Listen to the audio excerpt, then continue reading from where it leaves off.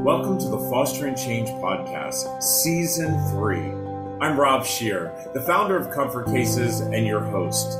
Together, we have made such a difference in the world. We've met with leaders and change makers in the foster care system. We've met with charities and philanthropists, celebrities, authors, and so much more.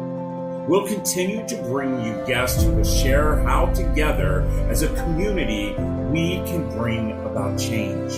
Welcome once again to Fostering Change. You know, there is nothing more exciting than when you have your friends on your podcast. You know, I was very, very lucky to be able to have Rita, my next guest, on our podcast before. And what an amazing conversation. You know, and I kept saying to David, my producer, we have to have her back on. You know, Rita Sornin is the president and CEO of the Dave Thomas Foundation. I do consider her a friend. I know that if there's something I need to ask or something that I don't understand, you know, I can reach out to Rita. And also, you know, I've said this before, they are a huge supporter of nonprofits and they actually support Comfort Cases. So without any further, you know, me talking anymore, because you know I can always talk, ladies and gentlemen, you know, it's good to have my friend Rita back on. Rita, how are you doing? Oh, you are so kind. You are my friend, believe me. And I know I could turn to you for anything. I'm doing great. Thank you. And it's great to be back with you. I would do this every day if we could. Oh, I love that. You know, I want to dive right in because one of the things that I've been getting asked quite a bit, and I think I would love to have your perspective for our listeners and viewers is, you know, why are kids entering foster care? I know that we hear these two words, neglect, abuse, but I think that there's more to it than that. And I really would like to dive into that immediately and answer that because that was a question that one of my viewers reached out to me. Yeah, no, it's a great question. And there's so many complexities to this conversation. Look, first of all, they're there through no fault of their own. We know through research, and we just finished some research. We do a national scan of Americans' attitudes toward adoption. And unfortunately, a majority of Americans still believe children are in care because they've done something wrong, because they're juvenile delinquents, because they're bad kids. Nothing could be further from the truth. Children go into foster care because, they've been abused, they've been neglected, the family can't adequately care for them, and their safety is at risk. And so the state has an obligation, a legal obligation to step in and say, what can we do to make sure this child is safe? And believe me, the first place a child should be is with their family of birth, if at all possible. And so the state tries to, through the agencies that they work with, public or private agencies, try to understand what are the issues that are making this child unsafe. Are there issues of substance abuse in the family that may lead to neglect? Are there issues of poverty that we could simply not solve, but we could assist with some wraparound services? Is it actual physical or sexual abuse that harms the child in significant ways? What is it? So there's that discovery period. And then there's that period with the best of agencies when they work to try and get that child back home. But sometimes children have to stay in care. And sometimes that process moves to such a point that family is legally severed from that child. And those are the children who are waiting to be adopted in foster care. So Rita, you know, one of the things that I have always worried about is that I feel that the process takes way too long. I feel that, you know, when a child comes into the system and understanding, you know, as a dad who's adopted 5 children out of the system, you know, they come in for all different reasons. And I love the fact that you made the comment and said, you know, we have to remember that these aren't bad kids. It's one of the reasons why at Comfort Cases, you know, and for myself as a public speaker, is I try not to call them foster children. I try to make sure to call them children who are experiencing foster care, because I've learned that if you say the word children first, your heart gets a little warm. But if you say the word foster first, you immediately think delinquent, bad, what did they do to get themselves in there? So, but you know, back to the thing about it taking way too long. I met a young boy not long ago, and he'd been in foster care for 3 years, and he'd been in 11 homes. And it absolutely broke my heart. And the thing that really bothered me is that this young boy who came in at the age of 10, he's now 13 years old. His parents' rights still have not been severed. So he keeps going through that reunification adoption. And it's this back and forth. Do you not feel that we as a society owe our children better than that? Where we have to give parents an opportunity. And by the way, we all fall. Every one of us have fallen in our life. But we have to give them an opportunity to step up. But if they don't step up, children shouldn't be a pawn. Exactly. I couldn't agree more. Look, it's a thin line between assuring parental rights, and we've done everything that we can to get this child back home, and creating more trauma for a child. It breaks my heart as well. A child who's in care for 3 years, first of all, that's 3 years of a childhood lost. But multiple moves, that a child would move 11 times. I think the adults in the system forget to put themselves in a child's position and remember what it was like to just be separated from family for a minute, much less not knowing what this circumstance is. I've been ripped from my family for whatever reason, no matter what brought me into care. That's where I identify. And so to continue to add layer upon layer of trauma with multiple moves, with extended timelines in foster care, with an unknown about, am I going home or am I going to be placed for adoption? It's scandalous. It's not the way the system was intended to work. Unfortunately, there are those clogs along the way, whether it's delayed hearings, and so a child's life gets delayed for another 6 months, or it is a reunification attempt that fails again, and so the child goes back into foster care when their hopes of being home with their family were fortified first at being moved back with their family, and then now being dashed as they get back into care. And so sometimes those children understandably began to have mental health issues, acting out behaviors, anger, grief, loss, all of those complex human emotions that we as adults have foisted on this child. They didn't choose to be in this circumstance. They didn't choose to have these kinds of issues related to trauma. And so our job is to, as quickly and as efficiently, get this child into permanence, whether that's home or into an adoptive home, biological home, or an adoptive home, that we stretch those timelines, take advantage of loopholes, put up with delayed hearings, whatever it is simply not acceptable. Yeah, no, I agree. I tell you, I've been through it with my kids. We just celebrated a 10-year adoption signing of two of my boys. And it was sad how many years it took us to adopt them because of the loopholes, because of the delayed hearings, because of, for 6 months, there's no bio parents. And all of a sudden they show up for one visit and it's like, okay, we need to change this. The fact is how many kids right now are we actually seeing in foster care that, by the way, have their parental rights severed and are sitting there waiting for a forever family?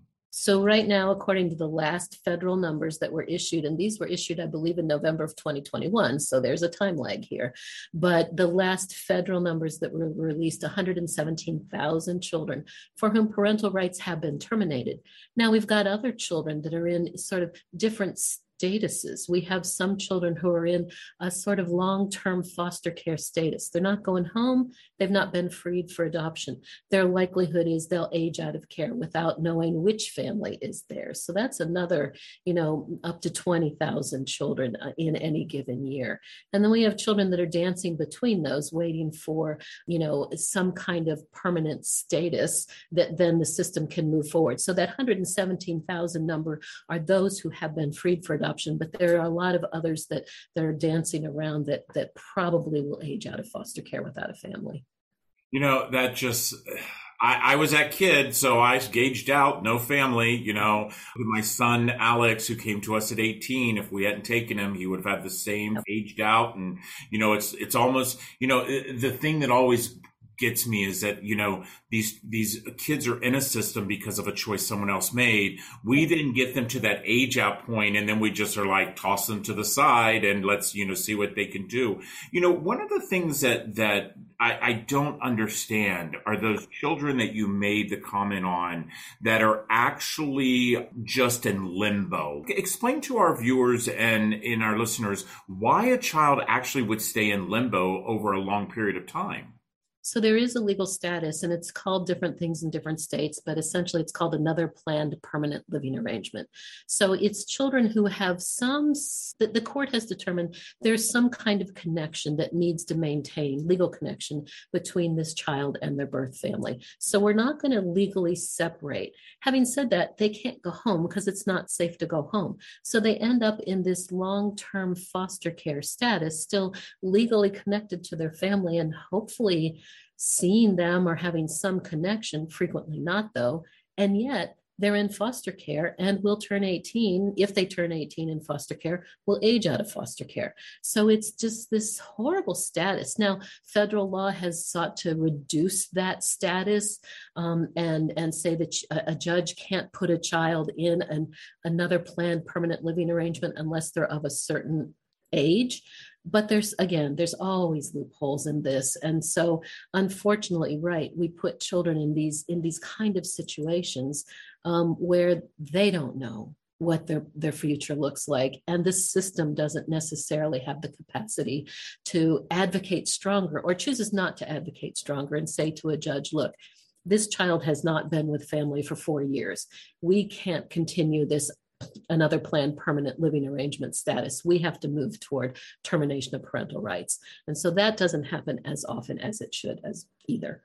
Yeah. One of the things that you said in the very beginning is about how we really need children to stay with their families. And I'm a true component of that. I feel that, before a child is yanked out of a home, again, unless there is abuse or sexual abuse, but, that word neglect is so gray to me. I've seen it used throughout the country in different states. And for me, I truly believe the word neglect should be neglect poverty because we see so much of that. I know that there's a particular, someone that you guys are working with in Ohio where they're looking at doing genetic, DNA connecting with family members because, I will tell you that when I was a young adult, a family member I had finally connected with found out that I had been in foster care. They didn't even know.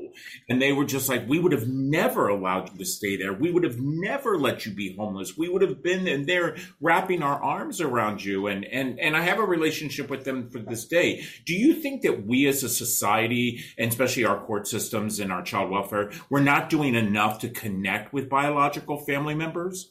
Yeah, and there are multiple platforms out there. Certainly the first that really, I think, ignited the system in a good way was that Family Finding Project. Let's at least search for extended family members and make sure that we have done exactly what you talked about, made connections for this child. If they can't go home to their biological parents, there are certainly extended family members, if they knew, would come and provide a home for that child. We work with Connect Our Kids that does that same thing. It's a technology platform that does those kind of searches. There's others, LexisNexis, all kinds of ways to begin that search for extended family members. And it may be that there aren't any that can step forward and help, but at least it provides this connection, this biological link for a child that they can perhaps be a part of their life if they can't step forward and either foster or adopt this child. Absolutely. We need to make sure, look, we're all homing pigeons at heart. I think I've said this before. It's where we want to go. It's where we identify, no matter what the circumstances are. And so for us to deny that of a child, if we haven't been intentional about looking for extended family members to engage with them, then we've been denying that very essence of who a human is, which is identity with how they were born, where they were raised, the community that they came from. It doesn't mean it's always safe. It doesn't mean it's always the answer. But if we're not making that attempt, then we're failing them. So, Rita, to explain to our listeners and our viewer exactly what does the Dave Thomas Foundation, who do you serve? Yeah. We're a one-trick pony. We have a very narrow mission, and that's to dramatically increase the adoptions of children from North America's foster care systems. So we do that in a couple of ways. First, by raising awareness that 117,000 children are in the United States waiting to be adopted. in foster care, that 30,000 children in Canada are in that same position, that you can step in, you can be a part of this process. So helping, I think, the public understand what is the process, what is the system, who are these children, reducing the myths and misperceptions that surround them and create barriers to permanency for these children. And then we're a grant-making organization. So we support organizations, both national organizations and local organizations. A lot of it goes toward one of our signature programs, the Wendy's Wonderful Kids program. That's a specific model of how we address those children and youth most at risk of aging out of care. But we also make grants to other organizations, national organizations like the North American Council on Adoptable Children or the National Council for Adoption, other strong partners in this business that also do other tactics, advocacy, research, education, the kinds of information that needs to make, that helps to make foster care adoption a common conversation in this country and not one that's fraught with the unknown or fear. Yeah. And I think that that's a lot to do with it where, the support that, families need. And I think that what I have noticed is that we don't talk enough about these kids. Instead we hear the bad and we're not hearing the beauty, which, by the way, I've met a lot of them. I couldn't imagine, it saddens my heart. Rita, I'm going to tell you something that I have not shared with very few people, but I have a son who was adopted through foster care and came with the trauma that we all talk about. And for no reason of my husband and I, the county has felt that my son is not with us right now. And so my son has floundered within what they call the foster care system. He's in a psychiatric institute. And the reason I'm bringing this up is because I feel like we need to really shed the light on the fact that the system is truly shattered. And that we really need to do something to make sure that we have permanency for these children. So I keep looking at the fact that here's a child that has two loving parents that, we don't have any bad background. We just have a child who's mentally ill and, where we could be focusing on other things. And the reason I'm bringing this up is because I really want to talk about the fact that you have placed 11,000 children in permanency, and I think about my children who were placed with us for permanency, including my son Grayson. How does that make you feel knowing that 11,000 kids are waking up with their forever family? Well, that's what we're all about, and when we first started in 1992, it was really much more just about awareness. But we realized at a certain point, we had to do more than that. We had to figure out where were the gaps in the system, where was the system broken, and where could we step in with resources and with support and education? Where could we step in and perhaps make a difference? So this evolution of the Wendy's Wonderful Kids program and that movement on a state-by-state basis to really focus on, again, those children with those kinds of special needs, children who are in sibling groups, teenagers. As soon as you say the word teenager, everybody's face screws up, right? We're not real fond of teenagers to begin with, much less a teenager that's been in foster care for 5 years. So those children who are most at risk of aging out of care, that focus group of children that have every right to a family, but are denied it day after day after day, 20,000 times a year in this country. That's where we decided to step in around 2004 and try and make a difference. See if we could add some value to the system. If not, we'd figure something else out. We've been really excited that the Wendy's Wonderful Kids program, in fact, as of today, as I look at my numbers, I think we're at 11,941. We're almost at 12,000 children that find permanency. And some of that's reunification with parents. Some of it's guardianship, at least it's legal guardianship. So there is permanency there, but the vast majority is legal adoption.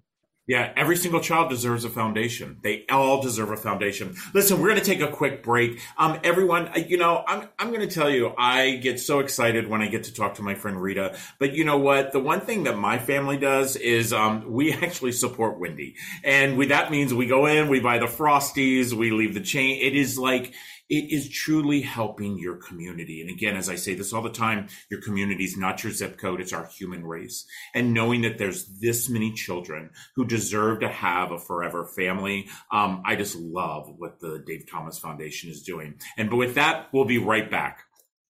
So, everybody, I talk about this quite often. Seeing the expansion that we have at Comfort Cases, and to now know that we have a Comfort Cases UK team, I could not be more grateful. But what I'm so excited about is that on May the 24th, my family will be boarding a plane and heading to the UK for a really big event. So I have my friend Sarah, who is actually also the CEO and the founder of Comfort Cases UK, right here with me today. So Sarah, tell us about what's going on when I get there. Oh my gosh, we are so excited to have you come to the UK. I cannot tell you, we are just so looking forward to meeting you and all your family. And we have got a huge event taking place on the 26th of May. We are introducing Comfort Cases to our community, to our network, and we are so excited to invite you to talk as our keynote speaker. And we will be doing some fundraising on the evening, but most importantly is to spread the message of how important the work that Comfort Cases UK is trying to do, and to continue all the good work that you've already been doing over there in the US. And things are happening really fast here, and we just cannot wait for you to share it with us. Well, I will tell you, I'm really, really excited. So listen, everybody, for those who are listening to our podcast, or actually you're watching it on YouTube, I want you all to do me one big favor. I want you to go to comfortcasesuk.org and donate. That's exactly right. What you would have donated to Comfort Cases, here, I want you to go donate to comfortcasesuk.org. We truly need to make people understand whether there's a pond that is separating us, we are all one community. So Sarah, I'm excited to come to the UK, sending lots of love, and please, comfortcasesuk.org. So I am absolutely excited to finish this second part of, and actually I don't even want to finish the conversation because I could actually talk with Rita all day, every day.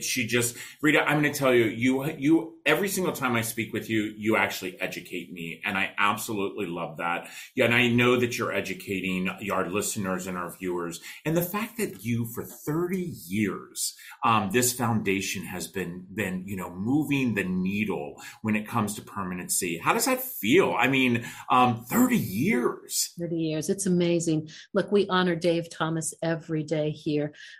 He had the vision. He had the vision as a corporate CEO to say we have to do more. And he had the personal connection. He was adopted, but in 1992 created the Dave Thomas Foundation for Adoption to do exactly what we're doing today.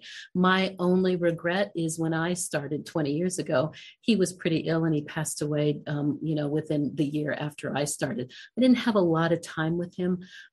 So I hope every day that when we talk about 12,000 children or the expansion of a program or release some research, I hope that we're doing it in a way that Dave Thomas would have appreciated, would have wanted, and would have celebrated. So 30 years is amazing. We're delighted to celebrate it, but we know we've got a long way to go. We've still got work to do when 117,000 children continue to wait. So we'll celebrate for about a minute and then it's back to business. Yeah, back to business. Comfort Cases, this is our 10th year. It's a big celebration for us. We've delivered over 165,000 cases to all 50 states, DC, Puerto Rico, and we're actually expanding into Canada and have expanded to the UK.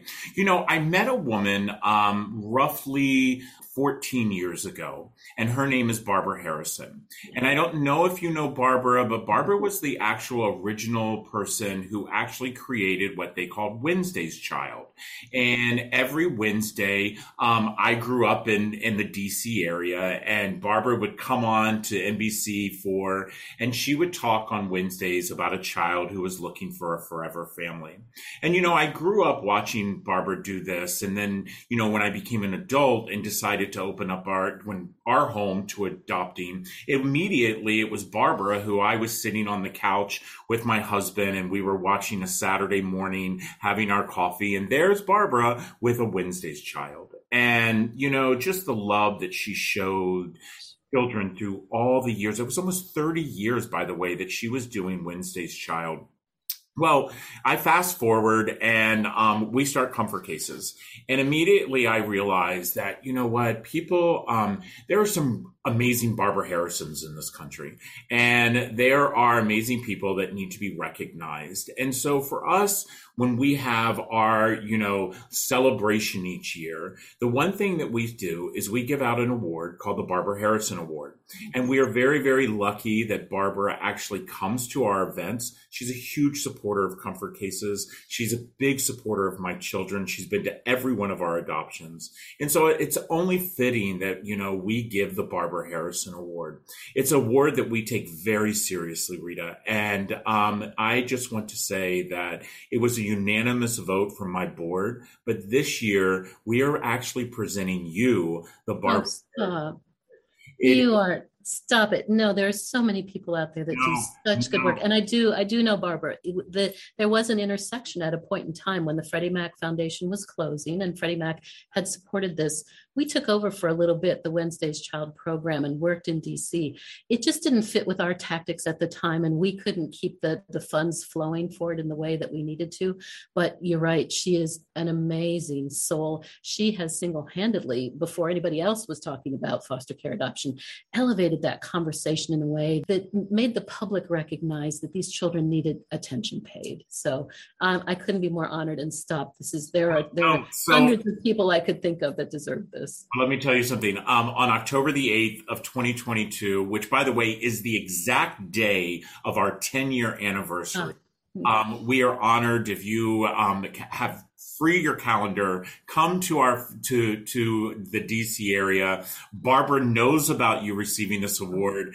She is one of the people that helps us choose who's going to receive it. And she was absolutely thrilled when she knew that you were one of the people being nominated. She is a superstar. I mean, it's so well deserved. And I could not imagine, anyone else that I would want to stand on that stage with and hand you that award, because I really think that, you were doing exactly what Dave Thomas wants us to do. First of all, you're starting a conversation.